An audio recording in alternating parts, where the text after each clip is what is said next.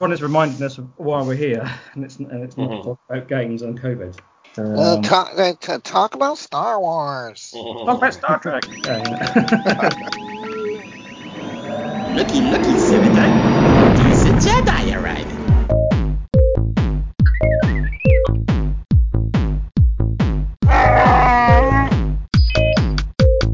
I will sign no treaty, Senator.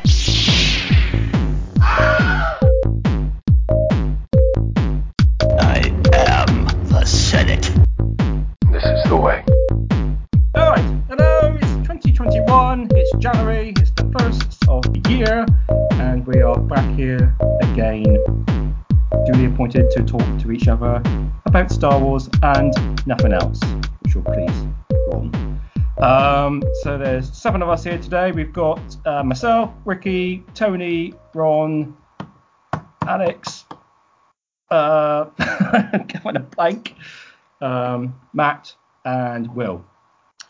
My memory is so terrible. And so hello, fellow senators. Hello, everybody. And Hello. we have usual agenda. We should do the Star Wars since last month thing first, which might go on a bit actually this month, given that we've had Christmas since then. But then I thought we'll start looking at all those new future Lucasfilm projects, Star Wars stuff that was announced since last time out, which we didn't discuss because we were too busy with Mandalorian. And what was the other thing I put down? Oh yes, speaking of Mandalorian, there was the season 2 Gannery thing, which I don't know if everybody's seen or not. I was probably the first one of the group to see it last time out. I watched it on Christmas Day. So hopefully everybody's seen that by now. Partially. Well, that's better than nothing. So we will do a usual round table and try and keep it relatively brief so we get time to talk about everything else and discuss Star Wars interactions, goodies, merchandises and stuff like that since last month round. And we shall start with the first person on the list, which for me is Ricky. Hello. Okay. Recently my brother got he was lucky enough to get a Xbox Series X, so I did encourage him to download Jedi Fallen Order, so he's been playing that, and so he actually got me back into playing Battlefront 2 online, which I hadn't touched in months. And so we spent like a good 3 hours last week just playing Heroes versus Villains, and I just forgot how fun that game was, to play online with people. Obviously it's funner having somebody else that to play with. But that's been pretty fun doing. Didn't really get much Star Wars stuff for Christmas. Probably because I have everything pretty much that I can need.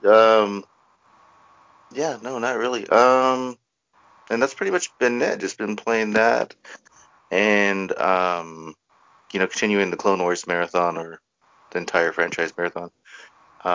We're on the episodes with young Corky and his aunt and the poisoning of the children. So that's fun holiday times. But yeah, that's been pretty much it. I can't think of anything else that I've been doing. Okay. Okay. All right. Thanks, Ricky. We're moving along the line. Tony. Happy New Year, everyone. Happy New Year. Happy New Year. So let's see. What have I been up to since we last spoke? Christmas. Star Wars wise, not Germany. Yeah. Ain't got time for everything. Christmas was not very Star Warsy, but I did get the Art of the Mandalorian book, which is very nice. Been paging through that one. A lot of good stuff. Stuff we've seen, at the end credits, but there's other articles and things in there. But yeah, it's a good book. Been continuing our Rebels rewatch. We're finishing up season 2. And what else? And I think that's it. Let's see, Comixology. I do the digital comics. I don't buy the physical copies. So they've been having like end of the year sales, and I picked up a bunch of Star Wars Adventures comics that I didn't have. They were very cheap, so I said, why not? So those are fun. Yeah, those are always good to page through. And I think that's it. That's about it. So not much, but there's always a little something. Okay. I'm just actually looking at. I just made a note of that comics one. Do you want to have a look at the UK one and see what the deal is? Okay. Ron. Hello, Ron. Yeah, hello. Happy New Year, fellow yeah. senators. Happy New Year. Happy New Year. Happy New Year. My Christmas haul posted in the chat. It's always easy Christmas being a Star Wars fan, so whatever is given to me is always most welcome. I think some of that is doubles, but there's a couple of new things. I didn't have any tiki mugs, so I'm quite pleased to have a Geeky Tiki R2 tiki mug. That's kind of cool. Nice couple of salt and pepper things there, is it, as well? Those aren't Star Wars. Those are just. Okay.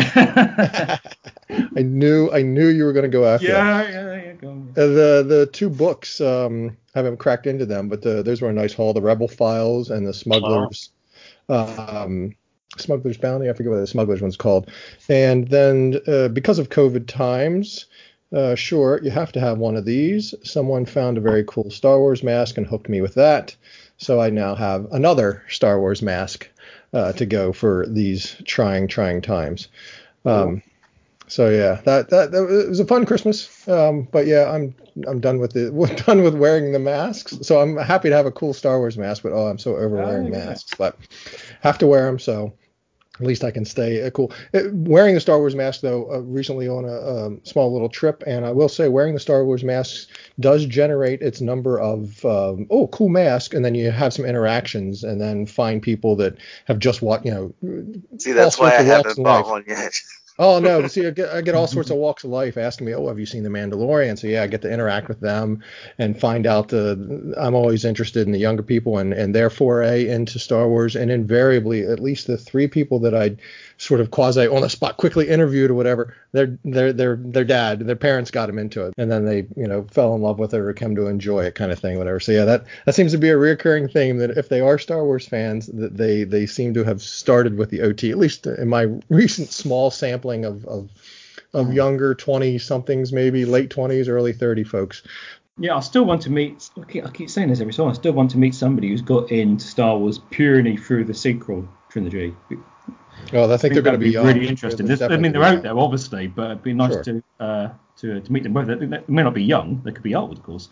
Could be any age group. But it's nice to meet somebody who come in through that avenue. Okay. Right, we'll move on. Alex. Hey. Hey. Sorry. There he is. Hey. So Star Wars wasn't very Star Warsy. I mean, Christmas wasn't very Star Warsy. My wife got me a pajama set, which is pretty awesome.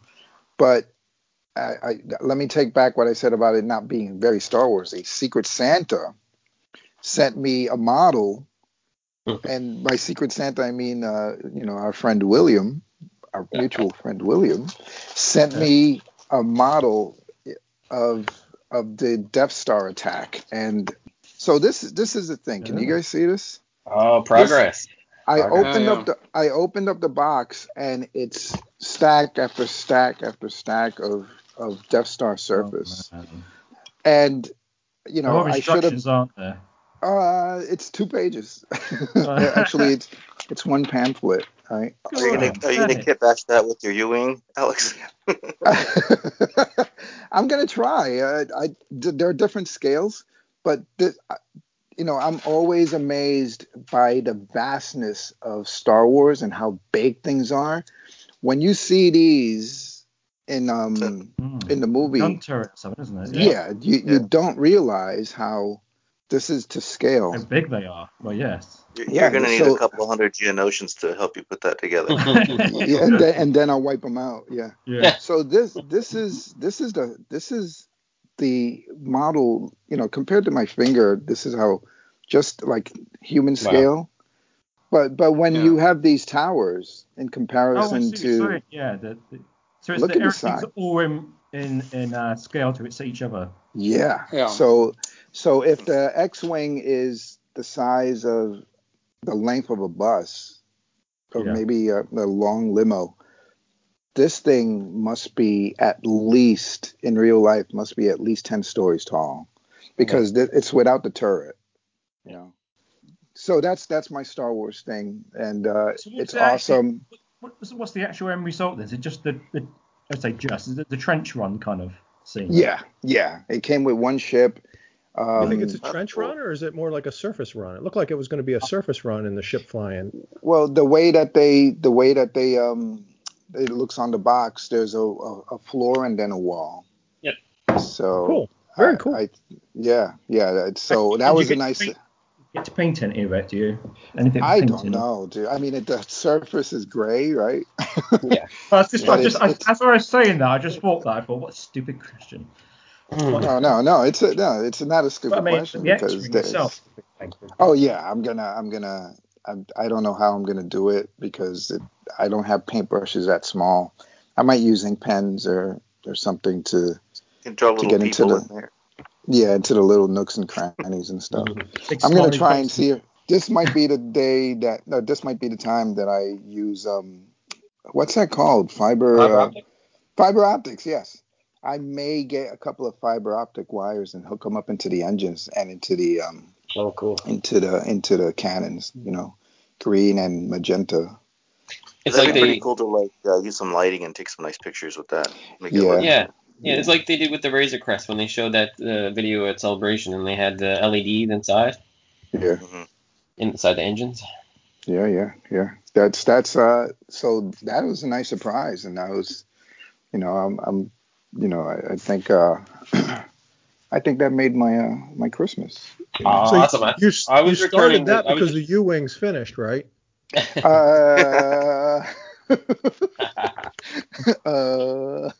Dot.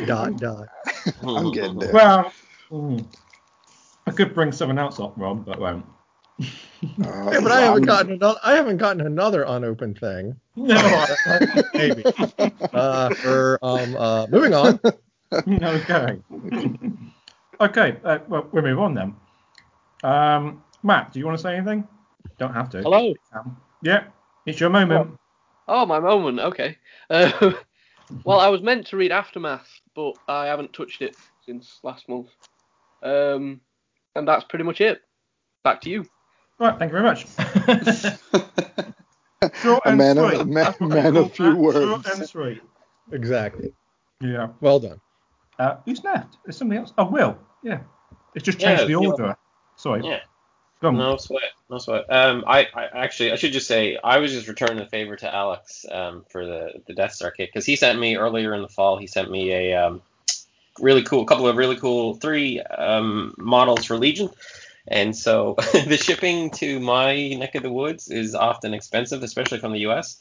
So I'd say the materials that he spent was take that and multiply it by 10 for the shipping that he's probably spent to get to me. So I felt like I should have returned the favor. So thanks to Alex for the models for Legion. But yeah, hopefully you guys had a good Christmas. Happy New Year to everybody. I did have a good Christmas, Star Wars wise. I have a lot of family members, extended family, and of course I'm the Star Wars guy in the family. So I get dumped on all the good Star Wars merchandise at Christmas time. So I did get some books. I did get Tony mentioned the Art of Mandalorian. I did get that one as well. I've got some Legion stuff again, and how's that lightsaber? The lightsaber book, how's that? Yeah, that one's awesome. I should post some pictures of that one. It was really cheap too. It wasn't that expensive. It goes through. It picks like maybe there's like 100 characters there and their lightsabers, and it shows them in great detail. And there's a nice index in there. So yeah, I'll post some pictures of that so you guys can take a look at it. I've been waiting to pick that one up. Yeah, it's the shape of the book is more horizontal than anything, so I guess it suits the form factor of the lightsaber. But that one's pretty cool. I did finish my 4K Star Wars collection of movies, and I've actually started going through those now. We, as a family, we got the PS5, so I can finally watch 4K movies. So yeah, I've been going through those. I watched the prequels first, and we're up to Solo now. So would you say noticeable? Yeah, for me it is. Really? Yeah. If my mom watched it, she was like, "Oh, that's some sharp picture." Like she wouldn't. But I will say this. I'll give you an example. So and Alex knows this example already, but in Revenge of the Sith, there's a scene where Anakin and Obi-Wan enter Grievous's hangar, And it's the scene when he says, I sense Count Dooku, and Obi-Wan says, I sense a trap, and next move, spring the trap. And Spring the trap. Yeah, and when Anakin moves towards Obi-Wan, Obi-Wan has this, goofy look on his face, but Anakin raises his eyebrows and does this very, wry grin. And I never noticed that before. I could never read that emotion from the actor before until I seen it in 4K. Now, you might even be able to pick it up, but I just thought it was such detail in 4K. It was awesome for me. Like I said, some people, they might say, meh, it doesn't do anything for me. But if you look at some of the things like the Naboo stuff, the Mustafar, the Coruscant City skylines, like there's just so much detail in So the much stuff. more detail, yeah. Do you have a high-end 4K rig? You have a high-end 4K TV, or we got a Sony Bravia. I think it's X850. I think it is the model number. I'm not sure. I can't remember. So not just a 4K TV, just to have a 4K TV, but you do have a decent one. It sounds like. Cool. We Yeah, do. I've often wondered it, and appreciate the info. Yeah. But for sure, no. I like I said, I'm thoroughly enjoying those 4Ks, definitely. And the last thing I wanted to mention, and it's sort of Star Wars adjacent. I think I've already posted in the group, but I'm playing this game on the PS5. It's called Ghost of Tsushima.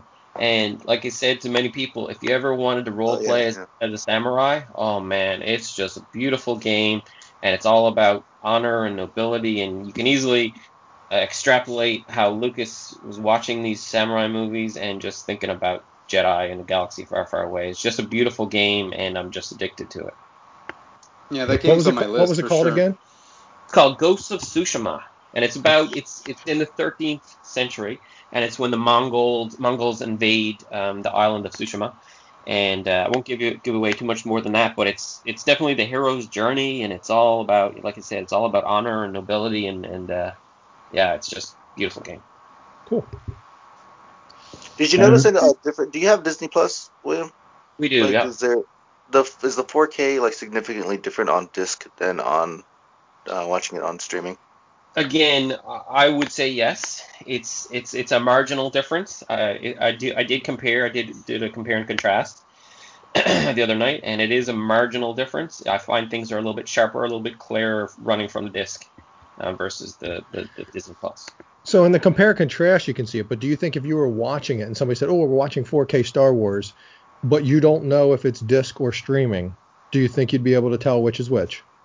I don't think I would. I noticed. So I've done like looking at the two of them, and I noticed one thing that the difference between the two of them is sometimes the color palette is a little bit different between 4K between the Disney Plus and the streaming. Like it's like a different color for skin and textures and stuff like that.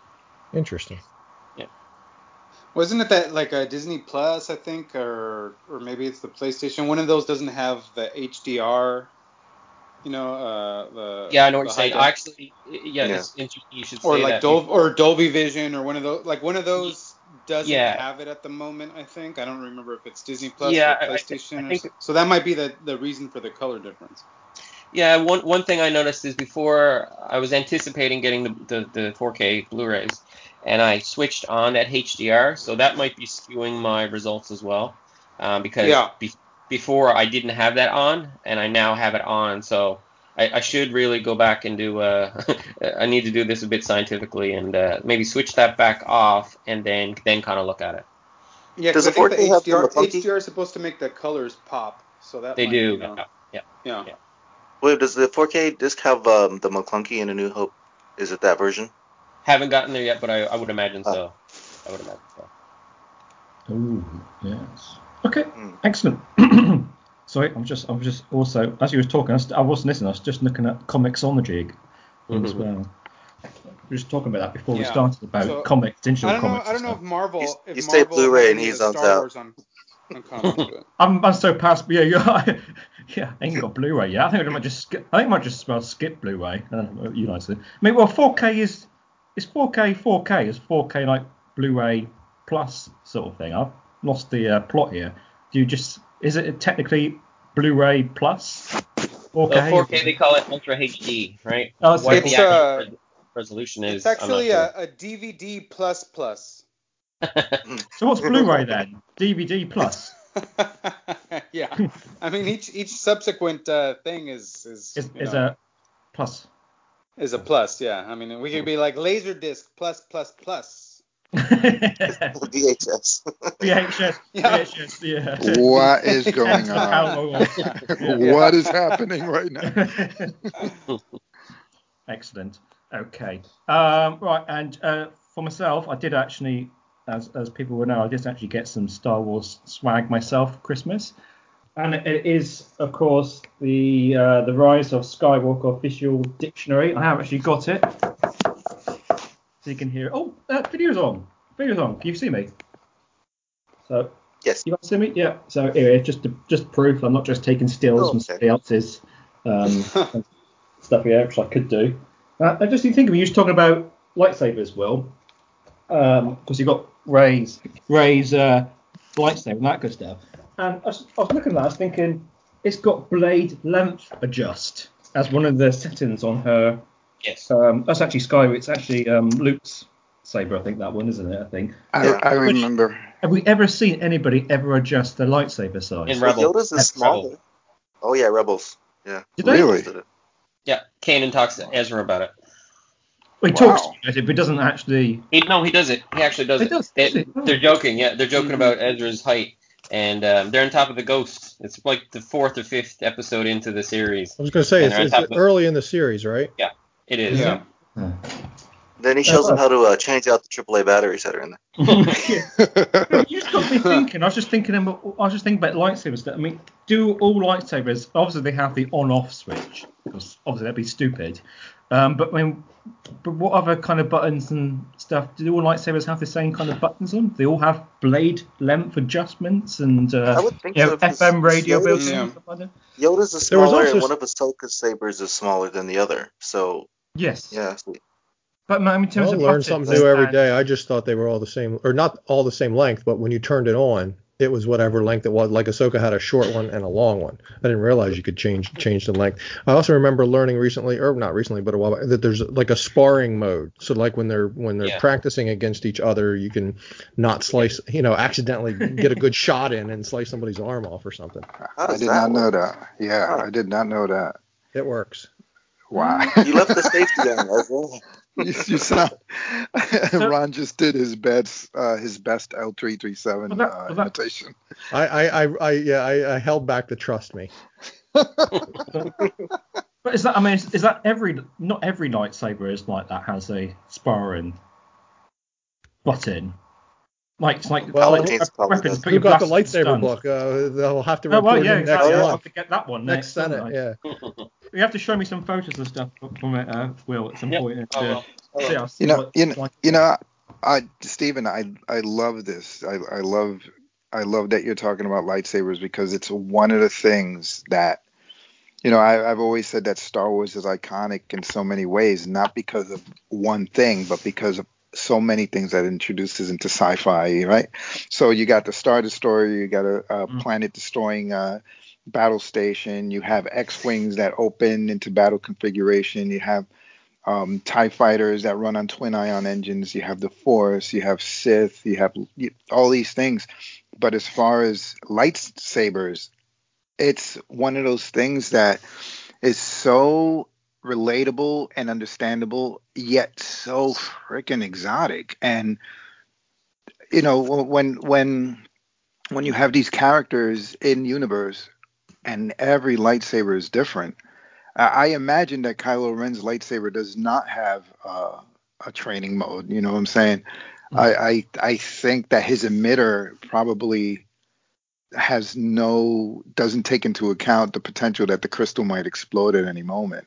So maybe the dark side users don't, if he dies, he dies. They have that kind of mentality versus, Ahsoka, who might want to train a Padawan at some point and can blade adjust and activate parrying mode and stuff like that. So, but I remember very early on, when I was getting into Star Wars, that lightsaber was my brother pointed out that one of the nuances that he found about the lightsaber was when Ben Kenobi says, your father wanted you to have this when you were old enough, and he gives Luke Skywalker the Anakin hilt. Luke, I guess, yeah, maybe Mark. I'm trying to figure out if it's a production issue or if it's a in canon thing. Luke holds out the lightsaber, arm's length, holds it sideways, and activates the blade, right? And it shoots up, right? But there's a heaviness when the blade activates. You can see his hand kind of dip a little bit towards the blade. And I was like, wait, my brother was saying, if this is a thing of light, then how does it have weight? And I was like, you know what? Maybe it's not light. Maybe it's plasma. Maybe, trying to find a real world explanation for it. But then in one of the games or one of the books, I think it was Kyle Katarn or Corran Horn was walking through some dark area, and he could not use the lightsaber as a light source. So it was like a magical thing that just appeared to cut through almost anything, but it didn't give off light. So it was a lightsaber in name only, right? So that kind of stuff is just fascinating to me. Like you have a picture of Rey's lightsaber after TLJ, and it's broken in half.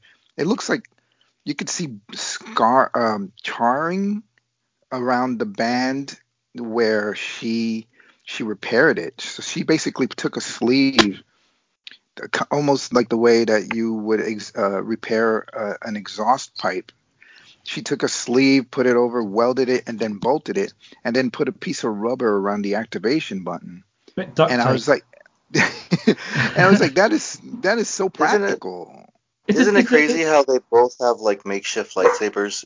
Like Kylo Ren's, and then that's right. Rey's, like, they both leftover paired together. Is, so, yeah, they both leftover have ancient crystals. things that they've. Is the dark saber in that book, Will? It is.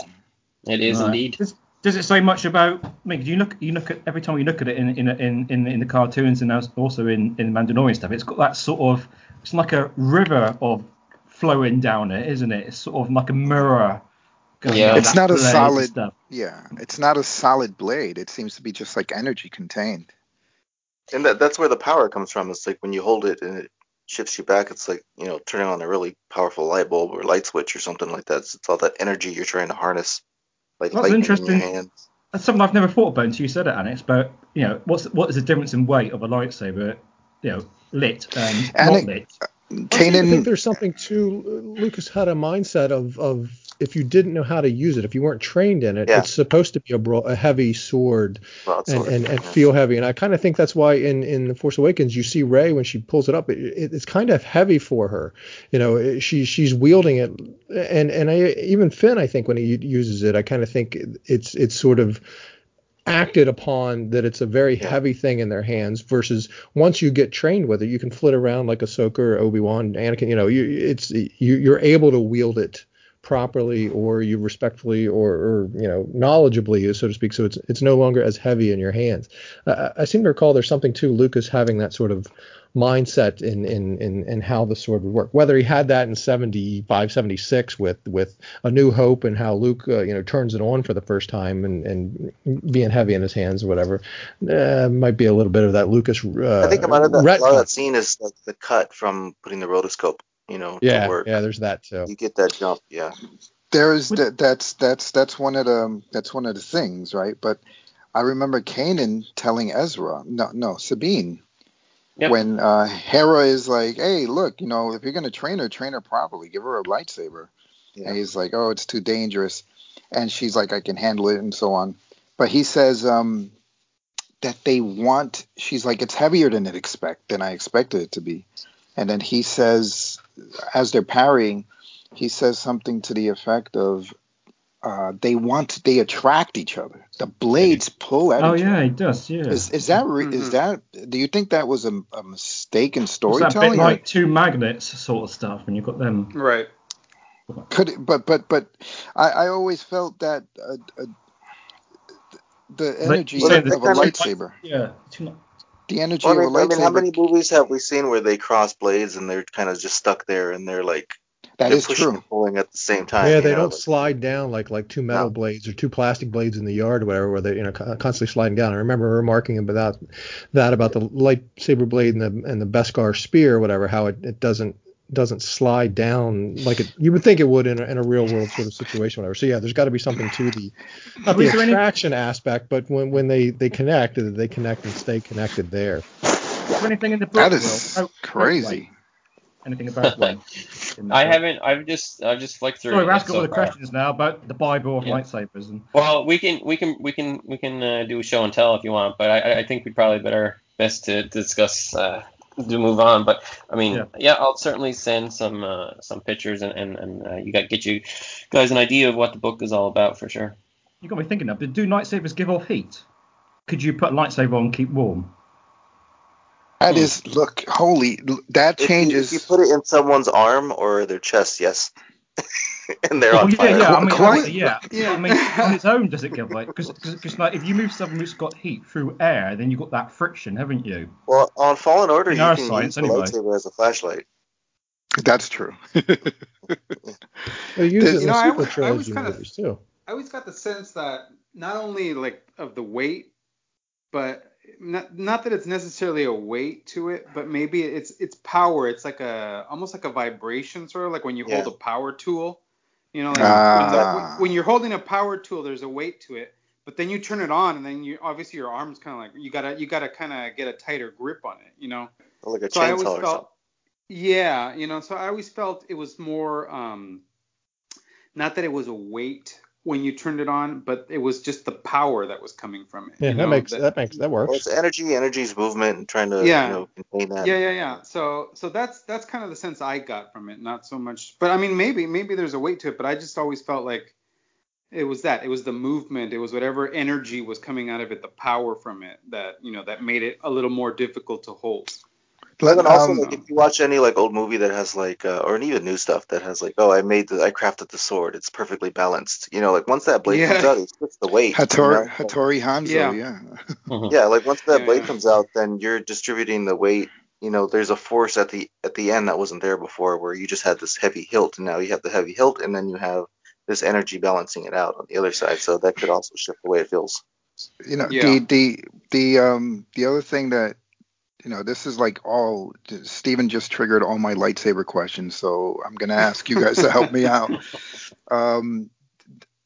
There's a point when Darth Vader meets, he's like, you should not have returned, and Obi-Wan's like, only a master of evil, Darth. When they Obi-Wan is trying to make it back to the Millennium Falcon, and he's kind of being stealthy and sneaky, and he looks down the corridor, and Vader is just standing there, just waiting for him to approach him. And then when he sees him, he gives up the ghost, and Obi-Wan stands up to his full height and walks towards Vader, and they have the exchange. Obi-Wan turns on his lightsaber, and it's slow. Yeah, the blade doesn't say that. Yeah, that blade doesn't snap out. It's like, right? Oil. Need more oil. Oil can. And that's, at first I thought that was a fluke, but then in ESB, when Darth Vader is waiting for Skywalker, but you are not a Jedi yet. Luke Skywalker, you don't necessarily see it, but you hear it. He extends his blade. Doesn't snap out. It's like, and you don't see it, but it's almost like a threat display, right? Because and now words are meaningless, and now we have to fight. So it's kind of like a visual, like he's unsheathing his sword, kind of. Yeah. So is that something that is that blade users or Jedi or Sith or anybody who uses a lightsaber, is that like something that is traditionally meant to intimidate? I think is that just a style? There's some kind of connection between the user and the kyber crystal, since that is your crystal, so it might feed off of like what you're doing. I was going to make an old guy joke that it took him a while for the blade to go out, or whatever. And then I went. I thought that was going to come. And then I went to well, maybe he hadn't used it in a while, that it takes a while, but he just used it in Rogue One. So how quickly did it light up in Rogue One? Because it needs to be the same. No, I think he's talking about Obi's, right? No, Vader. Vader's standing there with it on. Vader's standing there with his lit. So you're saying Obi-Wan's? Yeah, in ESB, Vader. It's the silhouette. It's that perfect, iconic silhouette of Vader. And then the blade kind of extends from his weight. I like what somebody said. I'm thinking it's Lucas in the early days thinking, it's kind of like an unsheathing, that it's a slow, drawn out sort of samurai, type of unsheathing type of. But that got lost or wasn't thought about subsequently. And everything lights up real quick. Because if you think of at that point, it's a weapon, maybe. It could be that.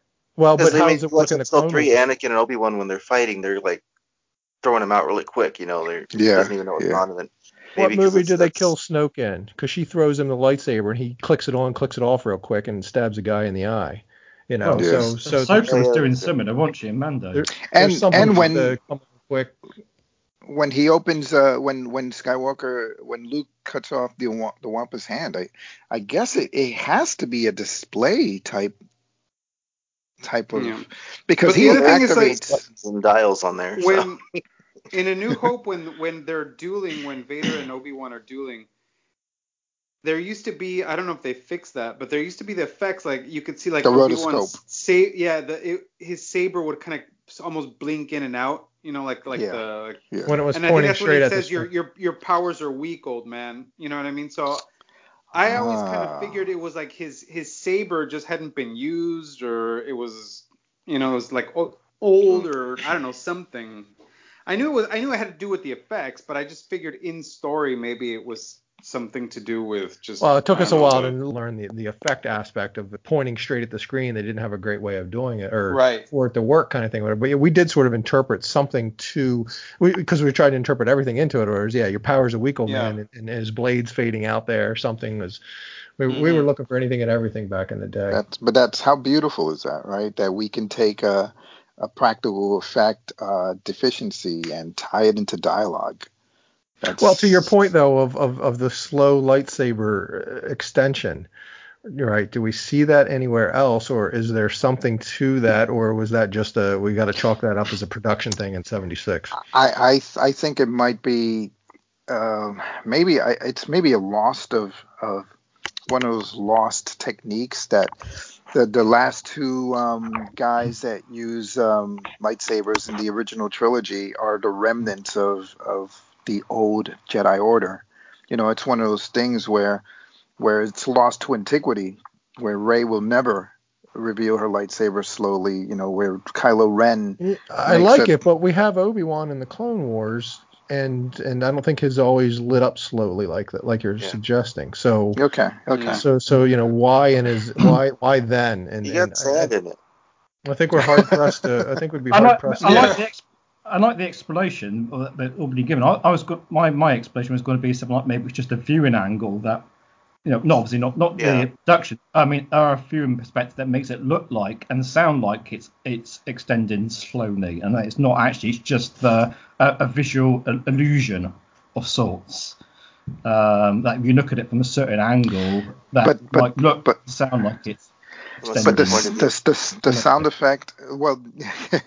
Ricky got it right, because if the way that Alec Guinness had to reveal his lightsaber was he basically pointed the end of the blade, which had no reflective tape on it, and slowly move his wrist so that he reveals it looks like the blade is extending, but what he's actually doing is exposing more of the reflective tape to the bright light that they had on set that was supposed to come off that screen. So it is from a point of view. If you look at it dead on, it's going to look literally. It's going to look like it's off. So what about? It could be something too, where it depends on how you push the button. Like if you push it like softly, it'll go really slow. I like to. Gently rub your just finger caress over it. it, you know. or else they gets the hose again. I'm telling you, if I was a Jedi, I would just turn off the other guy's lightsaber with my mind. Exactly.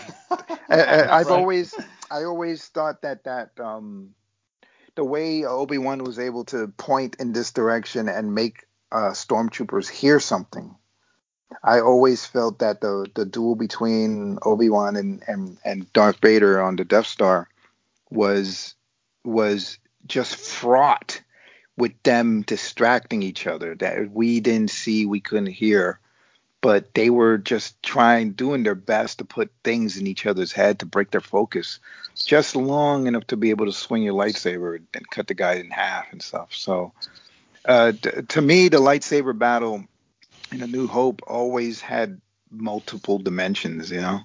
So when Luke Skywalker meets Vader on Cloud City, I knew for sure.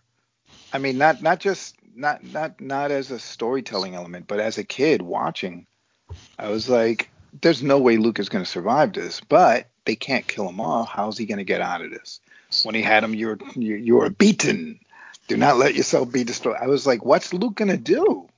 And then Vader turns off his lightsaber and just starts getting into this kid's head. And I was like, oh, man. So, look, it's the technical aspect of all this stuff is in hindsight we look back and we're like, well, there's a point of view aspect to it, but So I still remember that feeling, you know.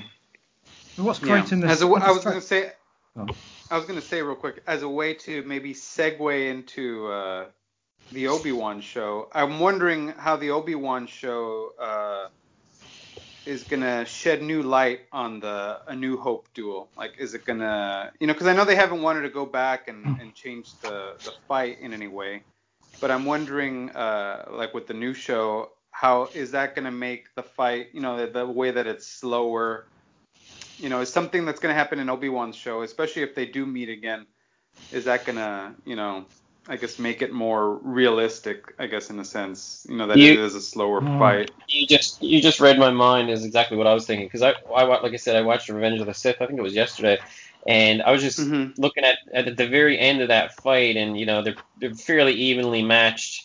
But then if you refer back to the dialogue in A New Hope, he says to him, "Your powers are weak, old man," and he says, "Yeah, should not have come back." So I was thinking, is Darth Vader gonna trounce Obi-Wan? Like, is he really gonna give him a run for his money? Like, or are they gonna be once again evenly matched? Because it's is it only 5 years or 10 years after Revenge of the Sith that this series takes place? 5. I think it's like 10. I think it's 10.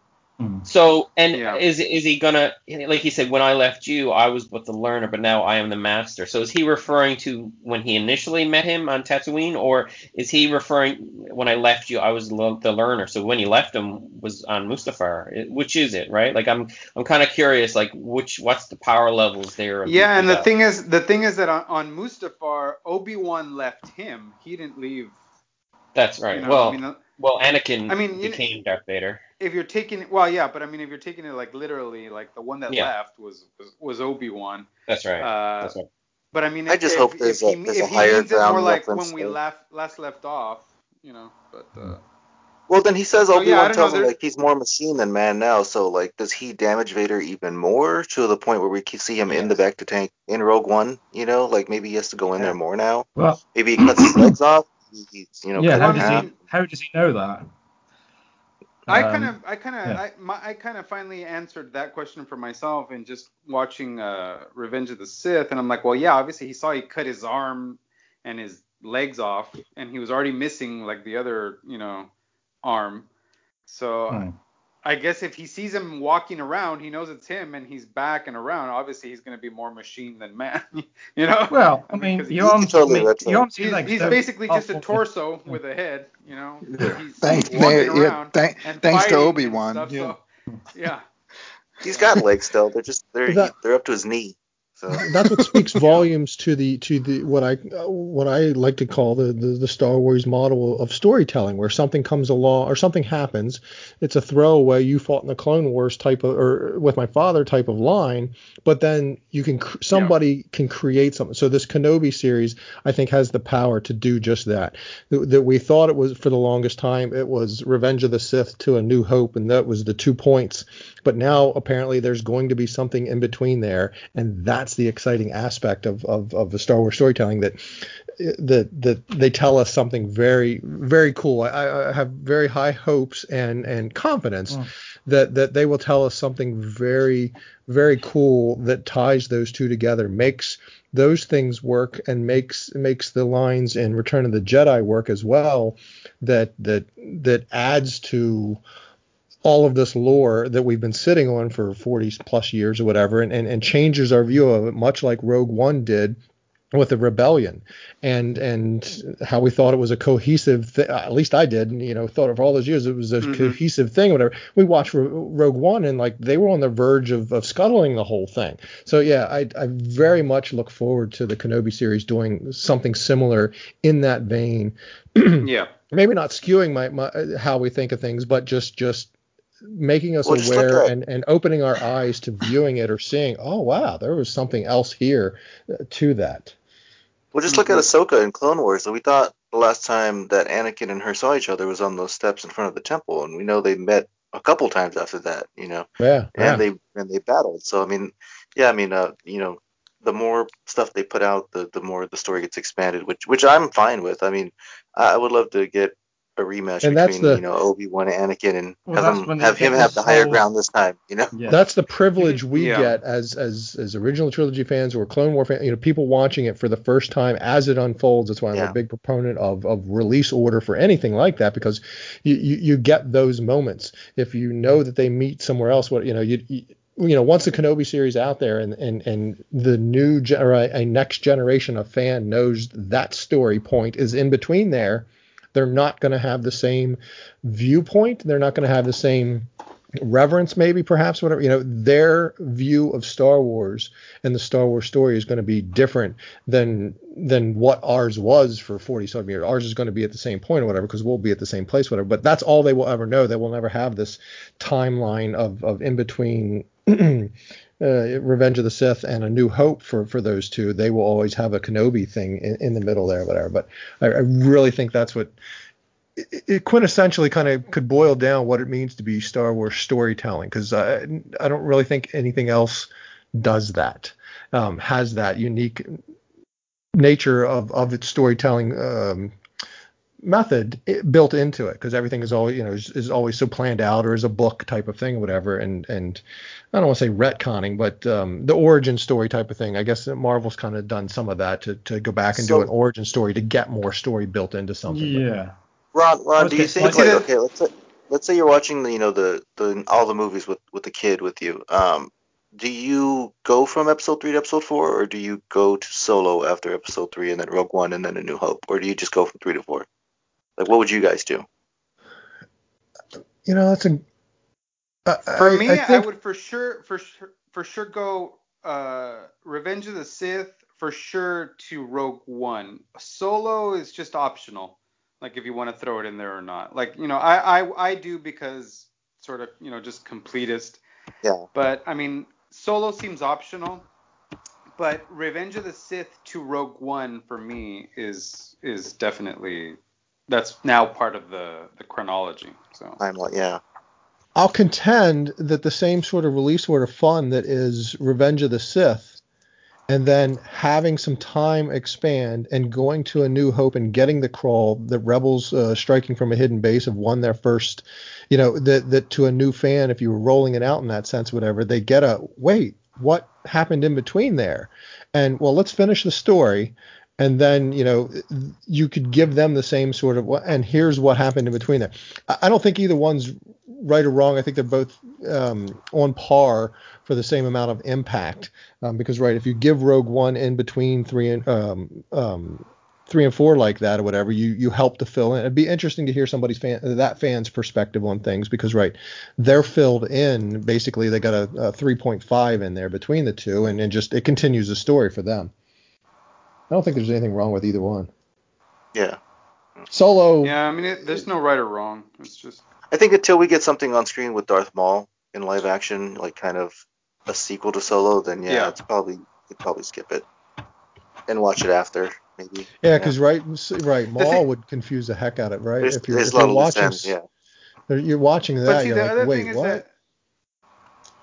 that like Solo, and even if you do sequels to Solo and it has Maul, that whole storyline, as far as I can tell at the moment, it doesn't really affect what we consider to be like the Skywalker saga. Right. You know what I mean? That's it's kind of like Rogue an One. aside. That's why I said Solo's it's optional, because it doesn't really have any effect on the saga. Like I would Solo is contend- actually Rogue like One- a spin-off.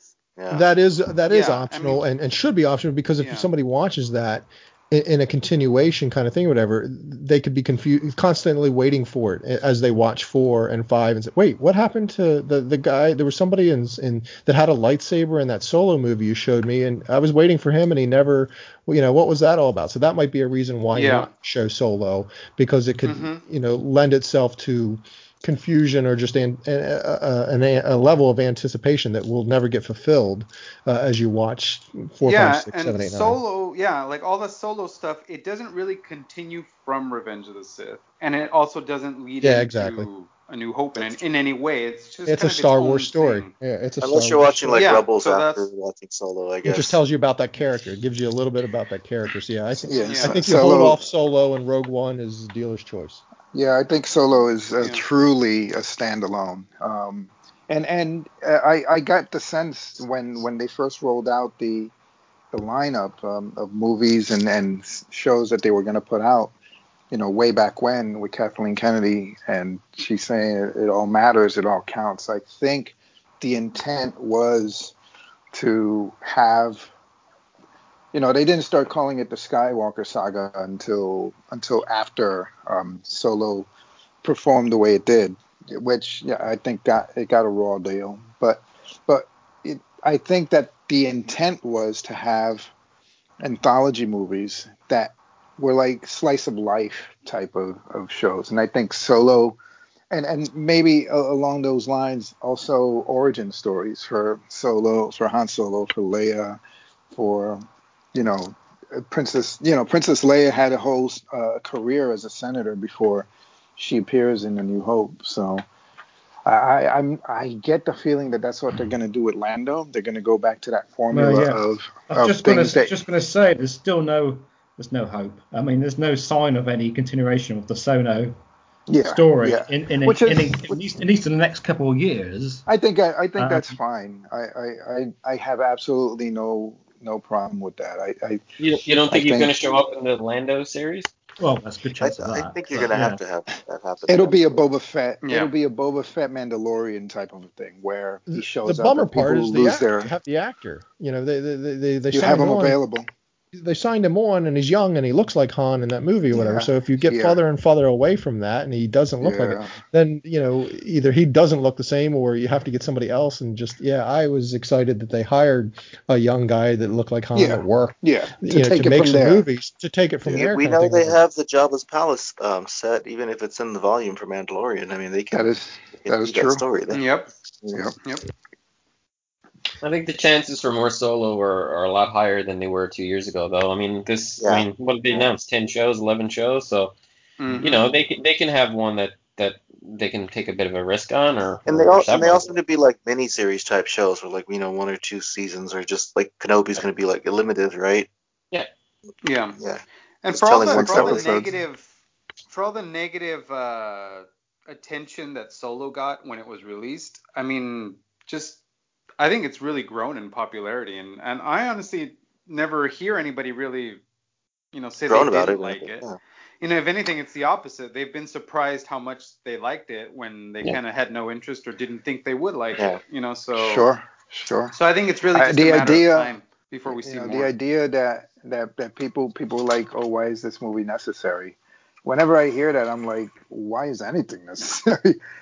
This is to entertain. This is for people to consume as they will.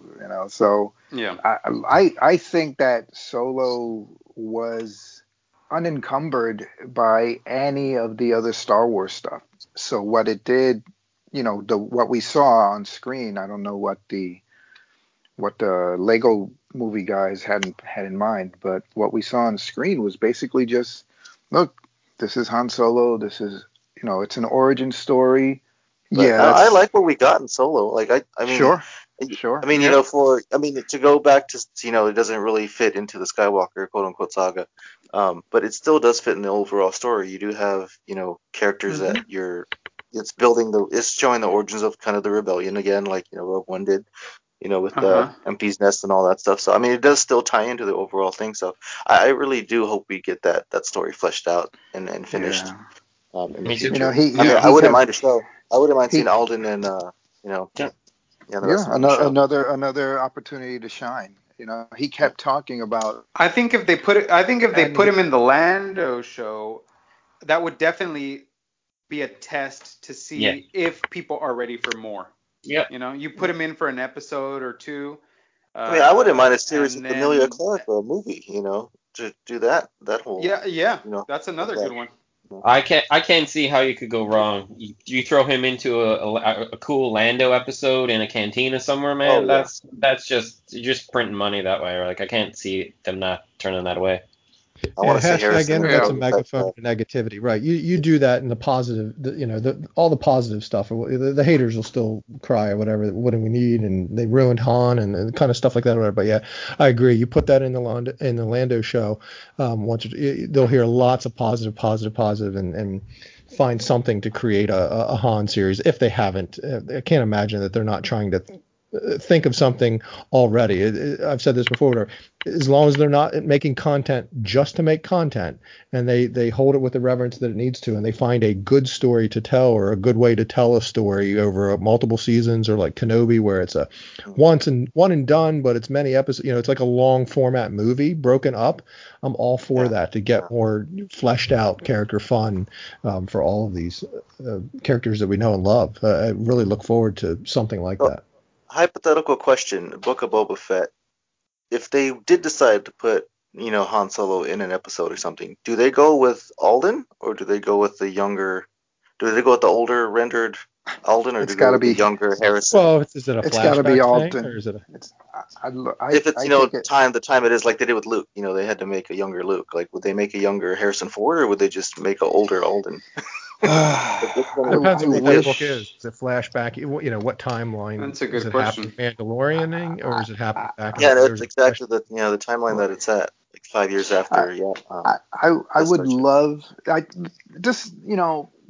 Luke Skywalker in the Mandalorian, I think that you can duplicate young Mark Hamill, right? I think because Luke wasn't necessarily what you know about Luke, or what makes Luke recognizable isn't necessarily his face or the way he looks. It's his how he carries himself, his aura, his cloak, his lightsaber, his belt buckle, the one hand. I think you can take Aaron and not be encumbered by any of that stuff. So you can take Alden Ehrenreich, and put him into the Book of Boba, and they can just slide him in there, no problem. He's already been established as Han Solo. I would prefer that. There's a debate. Let me just finish this, Will. There's a debate about recasting and CGI, this, that, and the other thing. I think recasting is the way to go as far as creating a new direction for new Star Wars fans. It's impractical to think that we take our old stars like Billy Dee and Han Solo and continue to de-age them, even though the technology is there. I think if you introduce old characters in a new face, as long as the personality is there, as long as these actors can carry themselves. There were moments in Solo where I was like, that's Han Solo, that's Harrison Ford. And there were That's other moments Chewbacca. where I was like, yeah, well, Chewie, Chewie's No Chewie, right? one talks about how they de-aged Chewbacca and recast him. No one talks about Or that. he definitely lost some bulk in between Revenge of the Sith and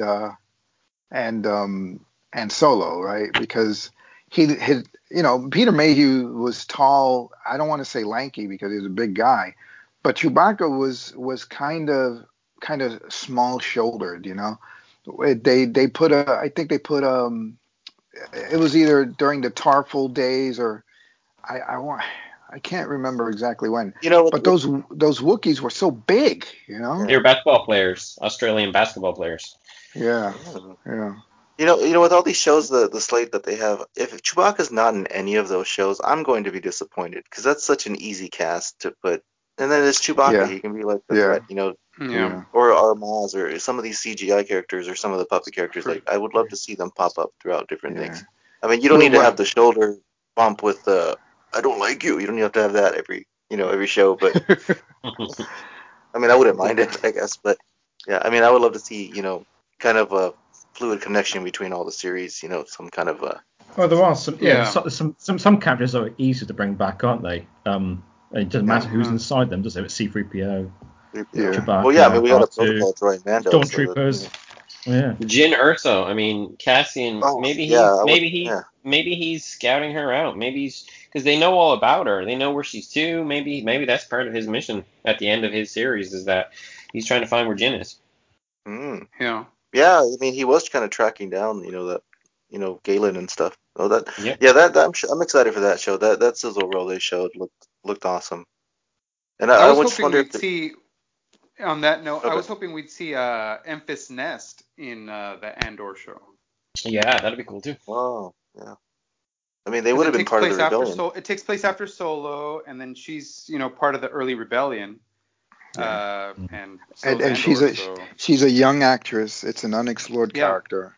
That would be great. Since Solo to this, so it kind of lines up.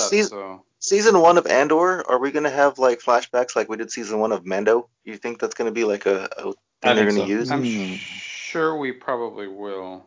I just want to see more where than one season then. Is it more than one season? He's in this fight since he was 6 years old, right? So we're gonna get yeah, he's gonna be 6 years old. There's a Disney Channel Saturday morning Andor version where he's a kid. Oh, they can do that. Wacky slapstick teenage humor. On the same sort of note, I'd like to see this posited, and it would make a lot of sense. Could be fun, let's say, to have a Lando series where Billy D is Lando talking about the Battle of Tanab and rubs his chin and the thing goes fuzzy or whatever, and then we see Glover as Lando kind of thing, whatever, where they get both of them. There's been speculation. There's been speculation that they haven't really given any information about the Lando show. That it could be a young Lando, old Lando show. Yeah, I think that'd be awesome. Yeah. Again, it gets back to if they have the way to tell the story, whatever. But you have the actors, the fans would think would love it. I think that could be a win-win across the board. I think a Lando show would be like tons of fun. That's gonna be. You could go all over the place with stories, and you don't have to be beholden to a lot of story. You don't have to fit into a lot of things. You don't have to fit the universe, but you could tell all sorts of different types of stories with that series. Steven, do you have the list of all the shows that are slated? I do. For this room? What did have when we talked about? Yeah, I was just eating some sweets. Are you scoffing a biscuit? No, I was having some sweets. Some Haribos. How awesome would it be? I mean, we didn't mention Rogue Squadron, by the way. But anyhow, not yet. No, I'll just quickly whiz through them. So, excuse me. We have Rogue Squadron, which is the next Star Wars feature film. Then we've got the untitled. I'm never going to say this right, am I? Taki Watiti film. Taki Watiti. Yeah, that one. Yeah, this doesn't say anything about that one. That's a brand new Star Wars feature. It says. I suppose it is a film. It's rumored that one is Dawn of the Jedi, which is the Dark Horse. I think it was 2012 to 2014 was they did a couple of mini-series of stories, which was 25,000 years prior to the Battle of Yavin, and it's all about the formation, like the early beginnings of finding out about the Force and putting together a lightsaber and all that stuff. It's pretty interesting. The Isla and what was the other, that whole thing, right? Well, we got Obi-Wan, which we've discussed, Ahsoka, Rangers of the New Republic, Lando, and Endor. I was going to say Andor, the Acolyte, which I'm quite excited about, Bad Batch, Visions, Star Wars Visions, but that's short animated stuff. And we're pleased to know that there's Joy's story continuing. Well, that's about it, really. Joy's story and Visions don't really get much discussion, really, do they? Just animated bits stuck in there at the end.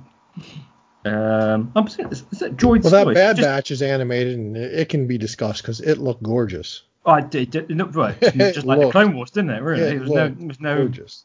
No difference, really. I mean, I was watching this sizzle reel, and I couldn't quite tell how much it was new and how much it was old, because it just looked exactly just like Clone Wars, doesn't it? Yeah. Yeah. Is that the first one to? I'm just thinking earlier. Is it what is next on D+? I think that's next, right? It's got to be the next thing, isn't it? Because it looks like it's done. Wait, which one? Bad Batch. Yeah, Bad Batch is next next stuff, I think. Mm-hmm. I just think. Oh, so when's our next new bit of Star Wars we get on screen? I don't think it's they haven't announced. The cinema is the Rogue Squadron, but the next series I don't think it's until the Book of Boba, which is not till next Christmas. Oh man, yeah, that's kind of coming. We'll get Bad Batch before that, I think. We will. That's what I'm asking. I thought somebody said Bad Right. Batch, so we think we get to watch Bad Batch. Bad Batch will be this summer. next, but they haven't said when, but it should be cool. soon, Right. I would imagine. The next couple of months, I would think. Yeah. Well, obviously not January. So I don't know when the next kind of they try and do it to try and get I was more. gonna say, yeah. When's a good time to do it strategically? I don't know. Well, they're riding off of they just announced a bunch of stuff and The Mandalorian happened, so let that chatter die down, if you will, and then they could announce when do they need to announce something coming out to keep things talking on the internet and buzzing about. Yeah, release it for the summer as a thing to watch in the summer, right? They could release it whenever, I guess. It doesn't. I don't know if they can leave it go to the summer, do you? I think that's a long time. It's a long time in streaming that world. When now, did Clone Wars start last February, week? wasn't it? February? It was February, March, yeah. somewhere around there, yeah. Right. So I would think pretty soon they'll announce that Bad Batch is starting. Maybe I know they're really loading up on the Marvel shows coming up. Yeah, that's gonna take them through the better part of the year. I was looking at the release schedule. They're still trying to finish those too. But they've got them staggered for the better part of the year. I don't think they're too concerned about not having a Star Wars live action series ready for the fall, because I think that they feel like that's going to carry them through. And then that's fine, I guess, because look what we have after this year. We've got the Book of Boba, the Obi-Wan series, and the Cassian series, and the Ahsoka one that'll probably follow on those three. So we'll be locked and loaded next year. This year is probably next year is going to be stacked. Yeah. So is there not going to be a Mando season this year? I'm assuming it was going to start in November. They haven't even started filming. They haven't started filming that yet. No. Yeah, I seem to think we've determined that there's going to be two shows, Book of Boba and Mando Series 3. Mm-hmm. Well, Book of Boba is going to end up being first because of COVID and everything, whatever. Mando is going to get pushed. Yeah, I think otherwise we would have probably had Mando first and then have Book of Boba come out. Okay, that kind of makes sense then. Yeah. It's a relatively lean year then for Star Wars in terms of. Well, you got the High Republic coming out, so that's going to be a significant amount of stuff they're putting out. They're going to try to push that era. Yeah. Yes. The High Republic I don't pay attention to anything else in D+, but I'm presuming, as you're saying, they are pushing some other new content out as well. Production's kind of slow for everyone, so. Yes, that's true. They just need to bring back the holiday special on D+ to generate some. Any point in time, they can just put that in there. Yeah, 4K versions, so that Will can go through it and compare it. Do you guys think that Rogue Squadron seems to be the one that's scheduled for theatrical release? do you think that's going to happen, or will they just do what Wonder Woman did and limited theatrical release and then put it right to Disney Plus? I think Disney Plus is the way to go for entertainment, Star Wars entertainment for the foreseeable future. You know, I mean, regardless I know that there's been like issues with theaters, becoming angry because their stuff is on demand and it's in theaters, so it's kind of taking Patty revenue. Jenkins had an issue with that because she's like, I didn't make a movie for a TV release. You understand? But really, This like, is I'm not going to go to the theater right now. I'm probably not going to go next year until everything completely clears up. So I don't care how much they're going to charge to watch that Patty Jenkins movie. I'm buying it if I can't go to the theater. Yeah. I'm just wondering how much. Exactly. How much of this? I'm curious about what the next theatrical release will be. It has to be that one. Yeah, I was just wondering how much of this 2021 lean year, should we say, for Star Wars is directly related to the coronavirus, or is just a bit of some meetings being delayed a bit and time lapse and so on. Is there a plan? I think coronavirus. I think the Obi-Wan series was due to kind of follow up Mando season 2, but that had its own delays. They completely rewrote the script, I believe. So I think that Obi-Wan should have been now or soon. Then of course you layer COVID on top of all that, and then that just pushes their plans back. So like I said, I think they're comfortable having Marvel bear out the rest of this year. And then next year I'll get our big year back to back stuff. You don't think Mando series 3 or series 3 season 3 was related to COVID, that they would do a Mando and then once Mando ended then do Book of Boba if COVID wasn't a thing, then I think they would have done season 3 and then it ends Christmas time or December, and then Book of Boba could start right back up and keep us hooked to watching that. Not that they need us hooked. I'm not sure what the revenue model is, because it's not like there's ads or anything on the Disney Plus to keep us hooked or keep us watching and coming back to it. But I kind of think that's where it was going to happen, or what the timeline would have been if COVID not been in the mix. Does anybody know the timeline for Rogue Squadron? Is that supposed to be post Jedi, or is that pre Return of the Jedi? I thought I heard it was post Rise of Skywalker. Yeah. Oh, really? Because Kathleen Kennedy says they're introducing a new era. Yeah. Yeah, it's not spelled out, is it, implicitly, but it's highly suggested.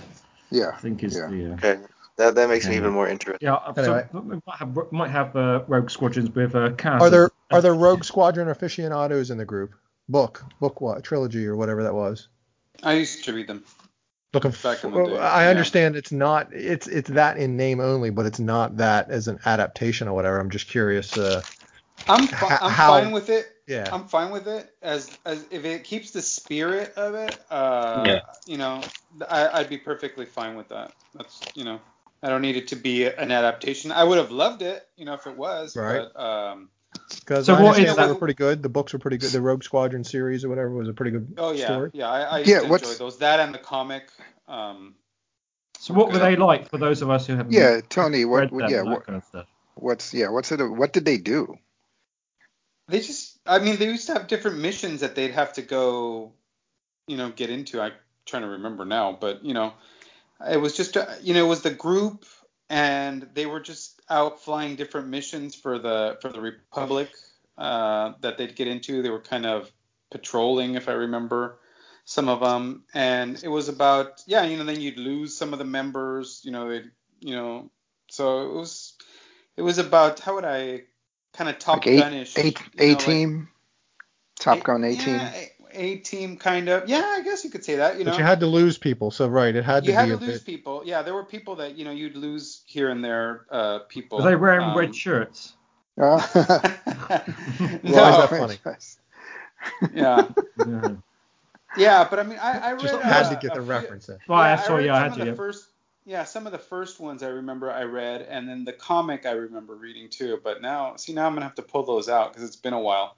But Wedge was the main guy. Yeah, he was like the leader. Wedge comes from. Yeah.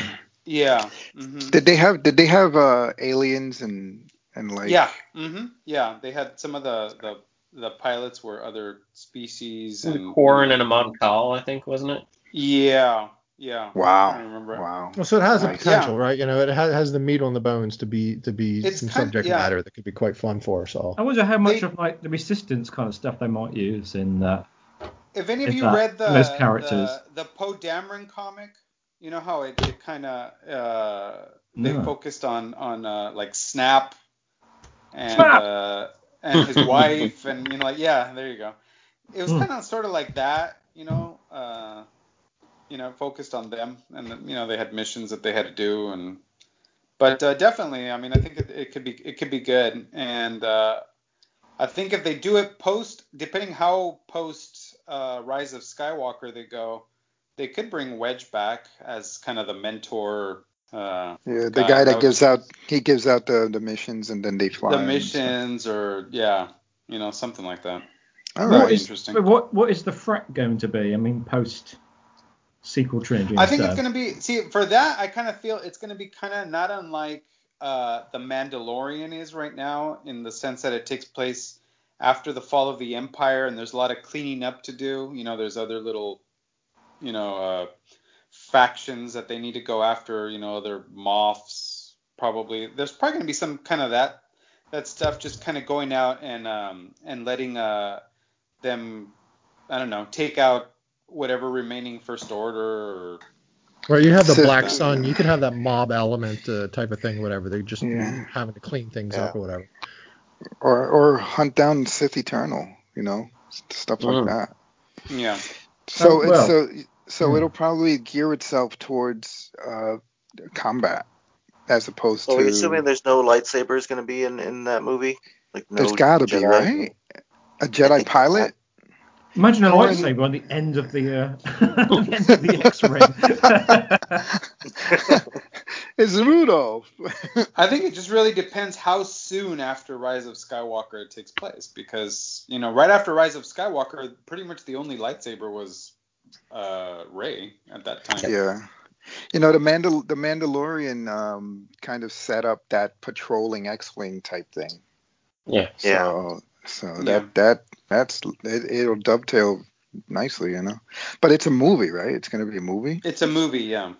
I just wonder if it's factions of First Order and all this kind of stuff. Just going to get what's going to differentiate it from like what's the other one called? Help me out. The Rangers of the New Republic. I think it's going to be almost exactly the same sort of thing. It's got to be era. It's got to be a difference in era, right? No Empire. No Empire. Well, the different. You know what? I was thinking like the Rangers is kind of a series, so there's more. But like they keep referring to the movie, the Rogue Squadron. It's going to be more like a Top Gun. So it'll probably be just one singular threat that they need to take out, or that comes up that they Right. Yeah, and I think I heard too the phrase new recruits. I think that's probably the way they're going with it, with the characters anyway. Yeah, and with so that it'll be model, about it has the training potential. them, and then a threat will arise that will be their first test, and it's. Yeah, and it has the model then to be a series or be a multiple movies. They could tell they continue to tell things. Should it be when it's successful? Not should it be successful, but when it's successful and a hit, they could continue to tell some Rogue Squadron type stories. Perhaps there's a lot of potential with that. I think a lot of potential with that. I'm hoping that it's more like a Battlestar Galactica style scenario where we've got a small squadron and there's some scenario where they can't get new recruits, so they're trying to save as many of their pilots as they can, but obviously there's some kind of recurring threat that they're needing to try to stem. But I just can't see how it would work in a film like that, unless it's something more like an old war movie, like Battle of Britain or something like that. But it's the era that's going to define it, isn't it? Because if it's post Rise of Skywalker, I'm not sure what.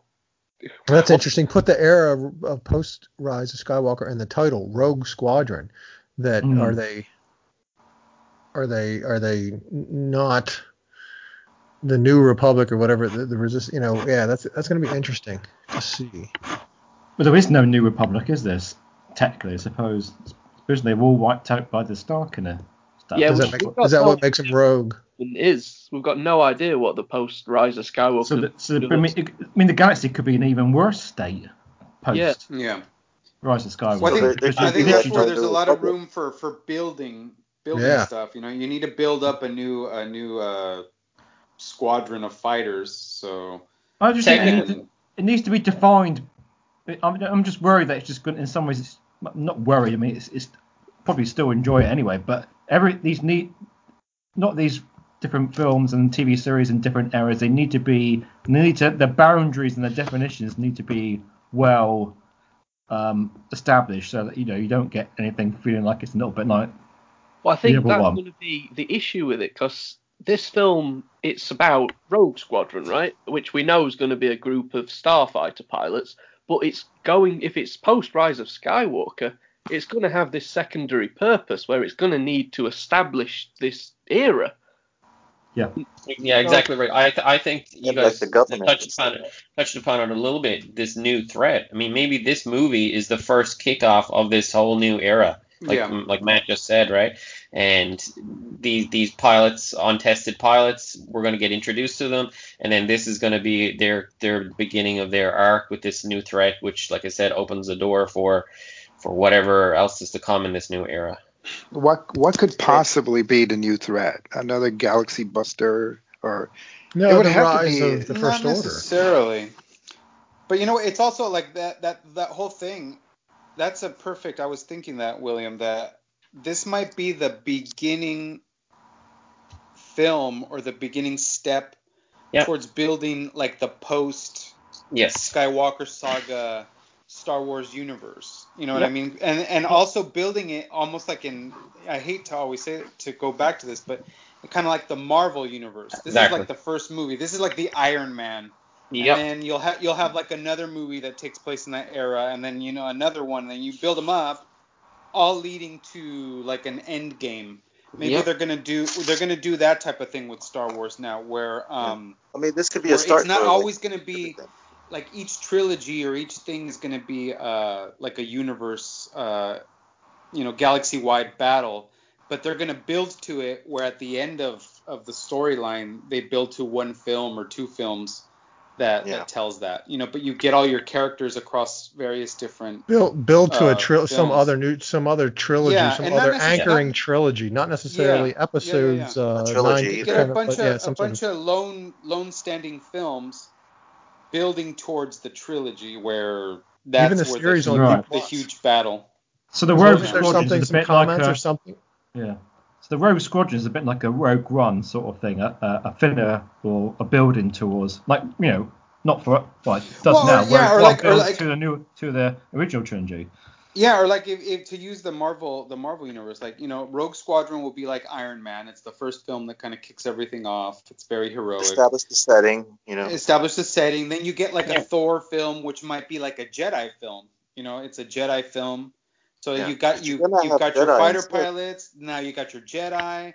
Then you get like another one that's the Captain America, which is like the soldiers. You know what I mean? So you get all these different things in Star Wars universe post. Okay, Rise I like it as long as Skywalker. we don't get an Iron Man 2 like film. That's the problem. That will be a problem for them, is if this Rogue Squadron, pardon the pun, doesn't get off the ground, right?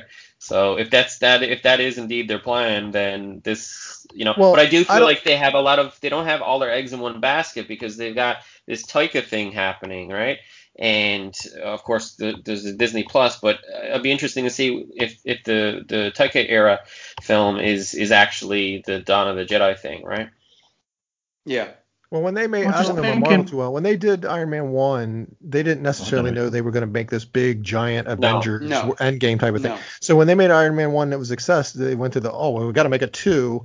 And then somewhere along the lines is where they realize, we got to fix 2, or somewhere later, I guess, is where they realize, wait, let's build a Marvel universe and do all these things and have it tie in at the end, whatever. So I think they won't make that mistake here. They see that formula and, right, as you said, put it out there that, right, you could have all these shows, all these episodes, these movies or series and movies, and then, right, it would be very awesome to then tie it into some anchoring trilogy, if you will, that would be something later down the line that sort of ties doesn't tie up loose ends, but ties it all together in some great cinematic event of sorts or whatever that could be very, very cool. Could have a Rey. It could be episodes 10, 11, 12, could have Rey in it and those to help tie up whatever we've seen and all that. There very well could be a solution there that's akin to that Marvel universe building type of thing.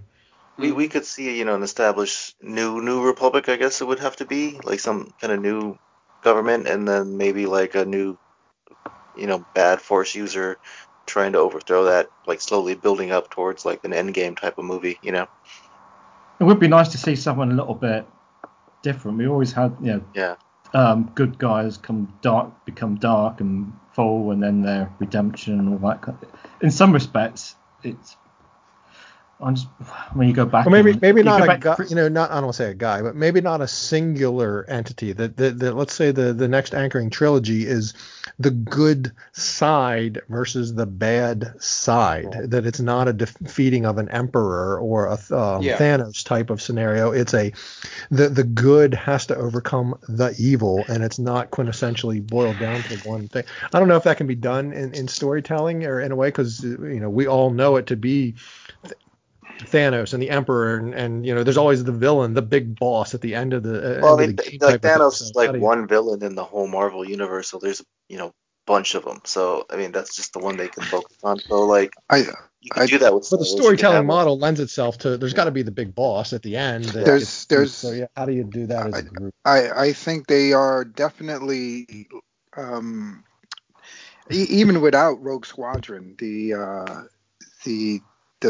foundation for an other enemy, not necessarily the Sith, not necessarily Emperor Palpatine coming back.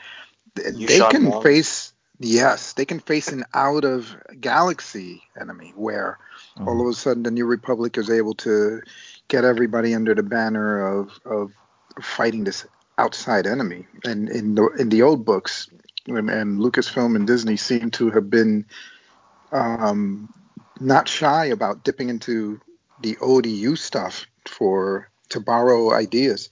So the Yuuzhan Vong, which is a Klingon-like warrior race from outside the galaxy that we know, comes in and just starts in the Outer Rim and just starts taking stuff over until they get to Coruscant.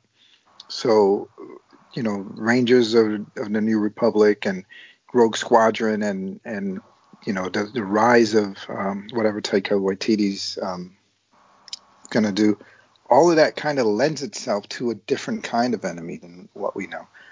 It seems to be it seems prudent to move away from for Disney anyway, to move away from the Star Wars traditions. I mean, I don't think they can match up with what's come before. So to start something new somewhere along the lines of the Marvel, the Avengers Initiative, or things that have worked in the past as far as filmmaking, I think it makes sense for them to do that. I think this is finally now Lucasfilm and Disney have a clean slate now. They can finally start doing what they want to. They couldn't do back when, they couldn't do that back, when they did the acquisition, because like you still had, Luke hanging around, you still had, Leia and all that stuff. So now they can move on from that and finally start a new villain, start a new hero, start a new whole, regime and all that stuff. And, the High Republic. The High Republic and the Rogue Squadron series can kind of bookend the Skywalker saga and the Lucas era of Star Wars, and just move. Because even when on. TFA was going to come out and Aftermath came out, you had this idea that was being pushed to wild space. The government was no more, and we're kind of seeing that in Mando now. But now you could do that again, but actually show it on screen. Sure. The whole underworld aspect of the Book of Boba and things like that, you can easily kick off. I mean, there could still be remnants of the First Order hanging around too, and they can take them out, and that could be the first movie, to finally tie up the loose ends and Yeah. another battle Yeah. of Jakku that we actually get to see on screen. You know? Yeah, you find out that the remnants of the First Order have been assembling outside of Wild Space, not to attack the galaxy, but to fight the enemy from outside. And it's like, we were wrong all this time. We thought they were gonna resurge back into the galaxy and try to oppress, the citizens of the Republic. But it turns out that they're trying to fight this enemy that is unstoppable. And Thrawn is out there doing his thing, Probably like 100 years old. Yeah. Who knows how Chiss age? Yes. I'm just thinking. Just trying to think about it all. That's why I ain't got anything else to say about that one. No, everybody there. Everybody's still there. Still going quiet. It's all right. I'm just trying to process it all. Just trying to think about. I just want something. I just want something different for this than what comes afterwards. I mean, you think from the sequel trilogy, you think all the way back. It's always about. Well, I suppose life generally is about rise and falls, but it's always been Jedi have always been there somewhere. I don't know whether they just go for someone a little bit different, totally different, going into this. I think they will, but the Force is the Force exists even without Jedi, I guess. I think they will go somewhere different, but I worry that as soon as we get something different, people are like, go back to the Empire, go back to the First Order. It's just we can't win. I think it depends. I think it depends on execution, and a lot of intent. What's the intent behind what you're doing here? I think that's the thing that rubs people the wrong way. I mean, there's always going to be trolls and haters, but I think if people see that you're treating something that you love and you're doing your very, very best, and you're not cynical and you're not jaded and you're not treating people like crap, I think that people are willing to forgive. Ron talks about how we give Star Wars a pass. I think Star Wars gets a pass depending on attitude and goodwill. And who sticks around for 40 plus years for dialogue in Star Wars? It's not the dialogue. It's the spirit of the thing. George Lucas, even though he was secretive and he contradicted himself a bunch of times over the years. For any of us who've been around long enough, you can see where the contradictions come, where he's kind of course correcting or trying to fill in gaps. We can all see that, but it's forgivable because we understand what he means to do, And in the end, this is a singular artist trying to put out his vision. Well, they've got. The cynicism comes in. I always attributed his changing thing. He just wasn't the uber fan that we, he didn't necessarily dive into his own universe and know the minutia inside and out like we do. So when he would say something that sort of contradicted what he said before, or where he was before, is just because he didn't, he didn't live it and breathe it. He's not that precious. He was on stage with Jon Stewart when he asked him about where the planet Kenobi came. Stu John. Wait, don't make it up on the spot. We wanted to have some thought into it. Exactly. This is what it is. And we have Stewart's reaction. Jon Stewart's reaction was mine, So I was like, it was everybody's, but we had to accept it because it was, all right, there it is. I mean, I'm just thinking they've got enough different eras to cater for everybody. So if they do this new stuff after sequel trilogy and people don't really like that world, then they've got, you've got plenty of other stuff in different eras to please everybody. As soon as they put the Star Wars title on something and it's 5,000 years, before A New Hope or something, whatever, the lay fan, the common fan, just those people are going to go to this, take their kids to the Star, or go to the Star and be like, wait, what's going, so they run not the risk, but they have to tread that in a manner that works, because when you throw the Star Wars label around any of it, that part of the movie-going fan base can get confused, or it could, needs to be informed properly ahead of time. Let's say they had that with the sequel trilogy, or they had that with Rogue One, going, wait, who's Jyn? I thought she was Leia. Yeah, Leia's mom. Yeah. So for us, we're going to know that it's 5,000 years in the future, and it's the origins of the Force and how a lightsaber, the first one was ever built, and all that sort of stuff. But for that general movie-going audience, for that lay fan that likes Star Wars and knows it, but doesn't know it like us and talking about it on a Sunday, they could be a little confused by having the Star Wars wrapped around the title of something. So do you think that? Star Wars should be accessible to everyone, right? There should. My friend took his mom to see, I think it was Attack of the Clones, and she's completely removed from the Star Wars experience. So he says that he wanted, one of the things that makes him not like the prequels is that she went in there looking for Han Solo and Princess Leia and Luke Skywalker, because it said Star Wars on it. And he was like, no, Ma, this is like 100 years before this then, or whatever it was. And so that's where you run the risk, like you said, Ron. Do you cater to general audiences to make it palpable? Palpatine. To make it if the story works and doesn't require or rely on a bunch of other knowledge, it'll work and it'll be successful and it'll be fun.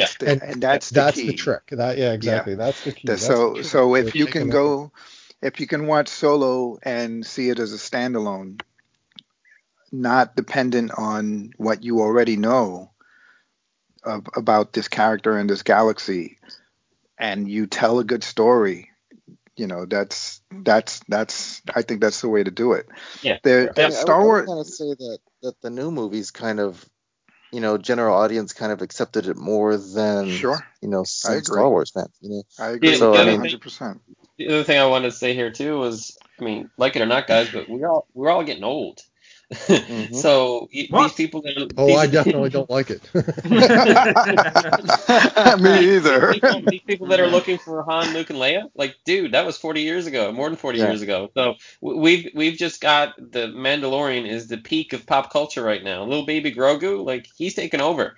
So I think this whole idea of like people getting confused is valid, but with 10 shows and how many more movies are we going to get now in the next few years? Like, I don't know.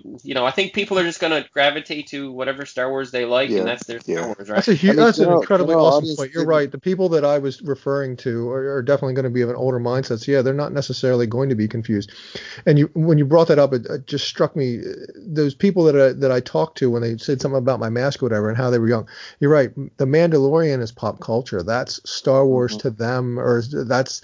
they're getting into it there, and it's about story, and what more do they get into it? How deeper do they dive? What movies do they go watch? Whatever. So you're right. We are getting older, and right. What we think of as Star Wars might be different because a new generation is having the Mandalorian and Grogu as is what it means to have the Star Wars moniker. That's a fascinating thought. There's definitely a burden that we as older Star Wars fans carry with us. For instance, the only new show that I'm concerned about is Lando, because he's a legacy character. But as far as everything else, Andor and Ahsoka, Ahsoka's a legacy character, but she can do so many things. She is so open air right now that she can go in any direction, and I won't really say, well, that's against character. That doesn't make sense. So I see it. When I think about Star Wars, I think about myself, and then I think about the health and welfare of this franchise. And at some point, I just felt like, after the end of the Skywalker saga, I was like, do whatever you want. It doesn't bother me anymore. It's I'm not seeing my ex-girlfriend with some guy anymore at a party. It's just some person that I used to know, and I don't even know who she is anymore. So if she wants to hang out with the motorcycle club, or go and have egg cream sodas in the diner on the corner with Biff, I don't care. It's Screw you, Biff. Did you just call me a chicken? So I'm able to, and I think this is the thing, right? A lot of us see Star Wars and we're possessive of it, as we should be.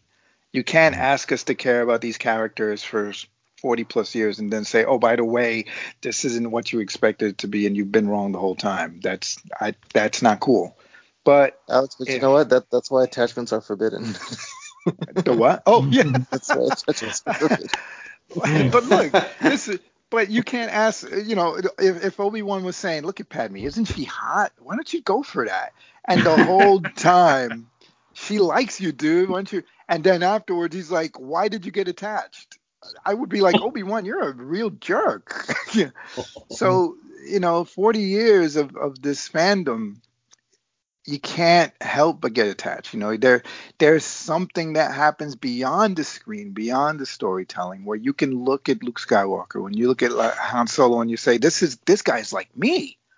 This is, I forget I forget a while back we were talking about representation in Star Wars, and some people are iffy about that, but I get it. I understand. You can't be left behind by history. You can't be left behind by time, right? Because the world is moving on. The world is progressing. You can't be a dinosaur, right? So along that same line of thinking, if you want people to care about your characters, then when people care about what came before, you can't dismiss it. Yeah, and there's no real known characters when the Mandalorian started. Exactly. There was like nobody. You didn't know anybody in there. There was no Han, there was no Luke, there was no Leia, there was no Obi-Wan, there was no Darth Vader, no Emperor. There was like none of that. You know what I mean? It was in the universe, but none of those people. Everybody.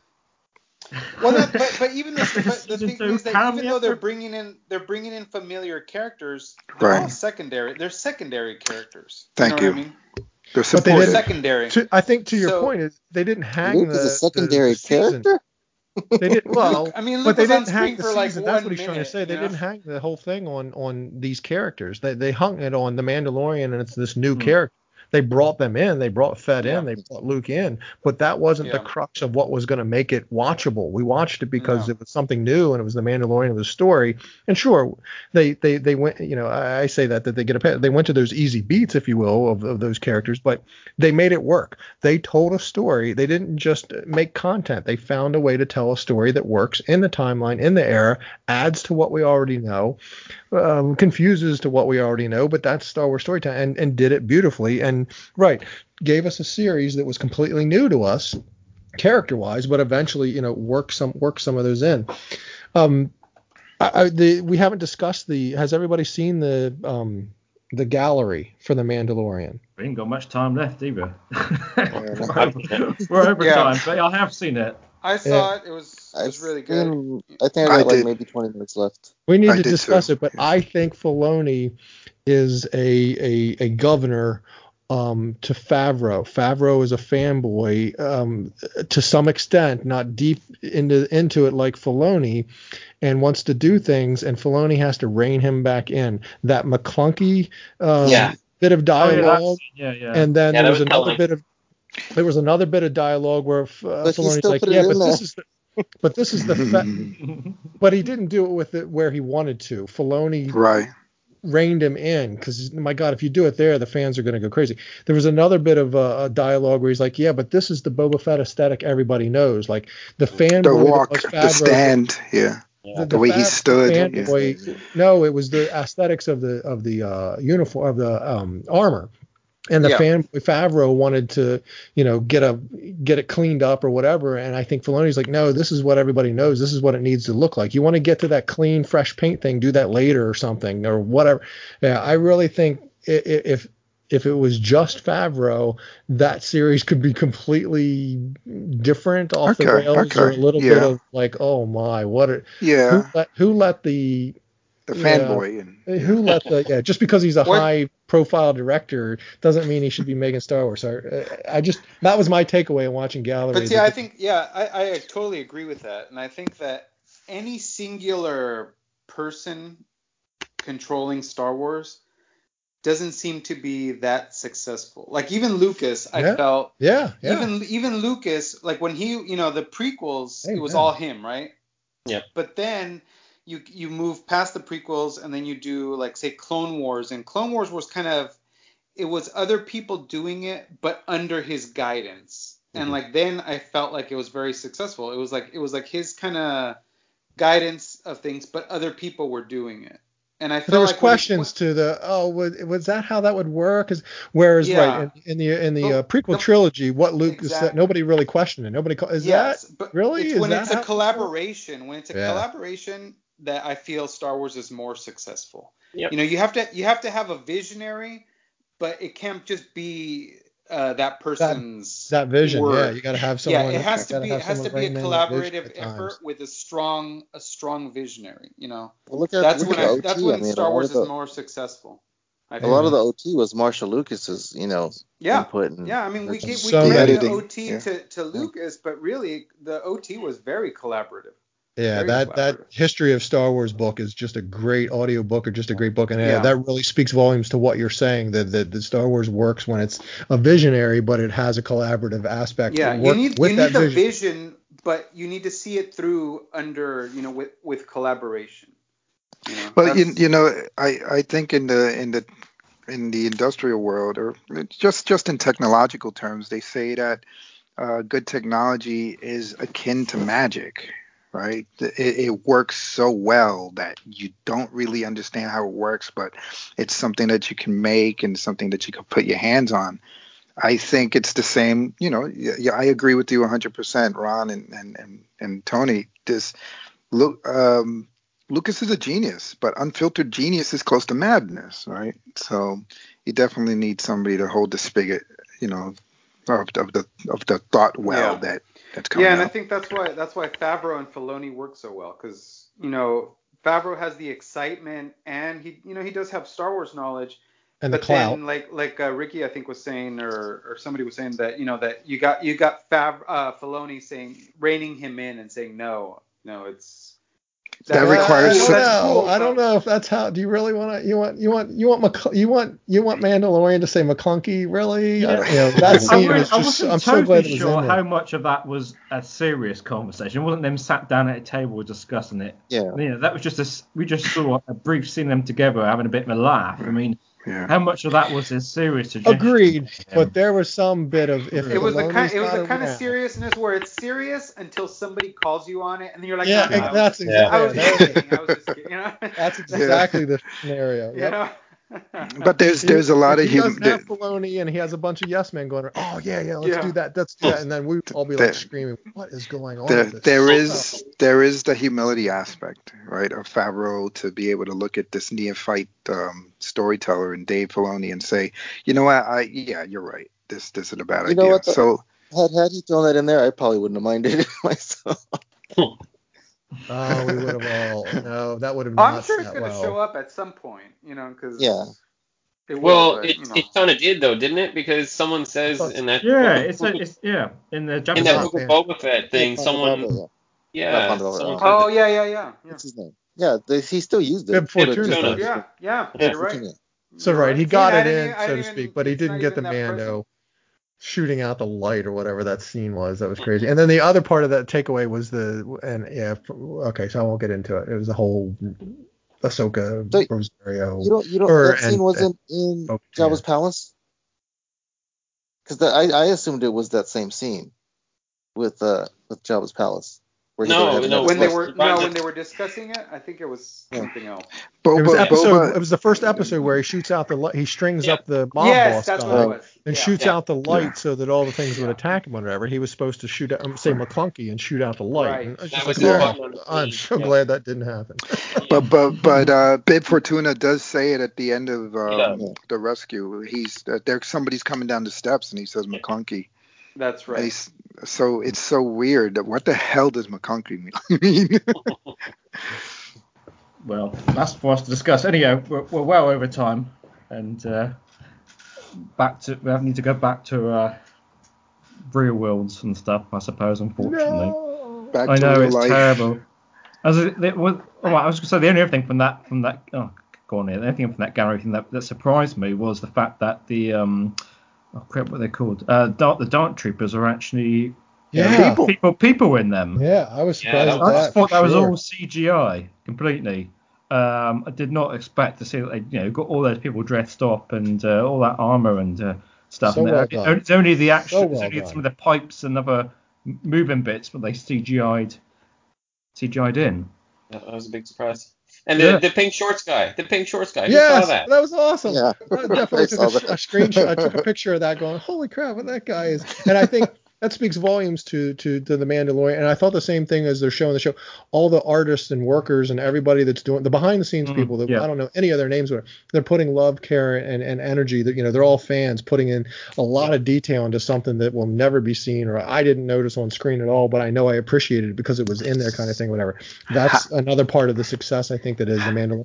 They're not just farting out content, they're making Star Wars. How can that kind of goodwill not win, right? That's Well, if the story's no good, you can put all the love and detail you want into things, but if you're saying McClunky as you shoot out the lights, then well, it's never one thing, right? Yeah. But Pink Shorts was very welcome.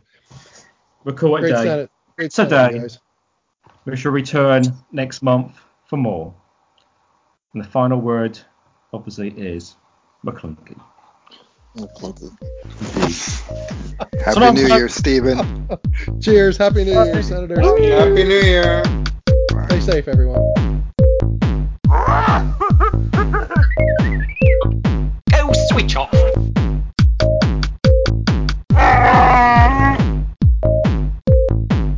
I am the Senate.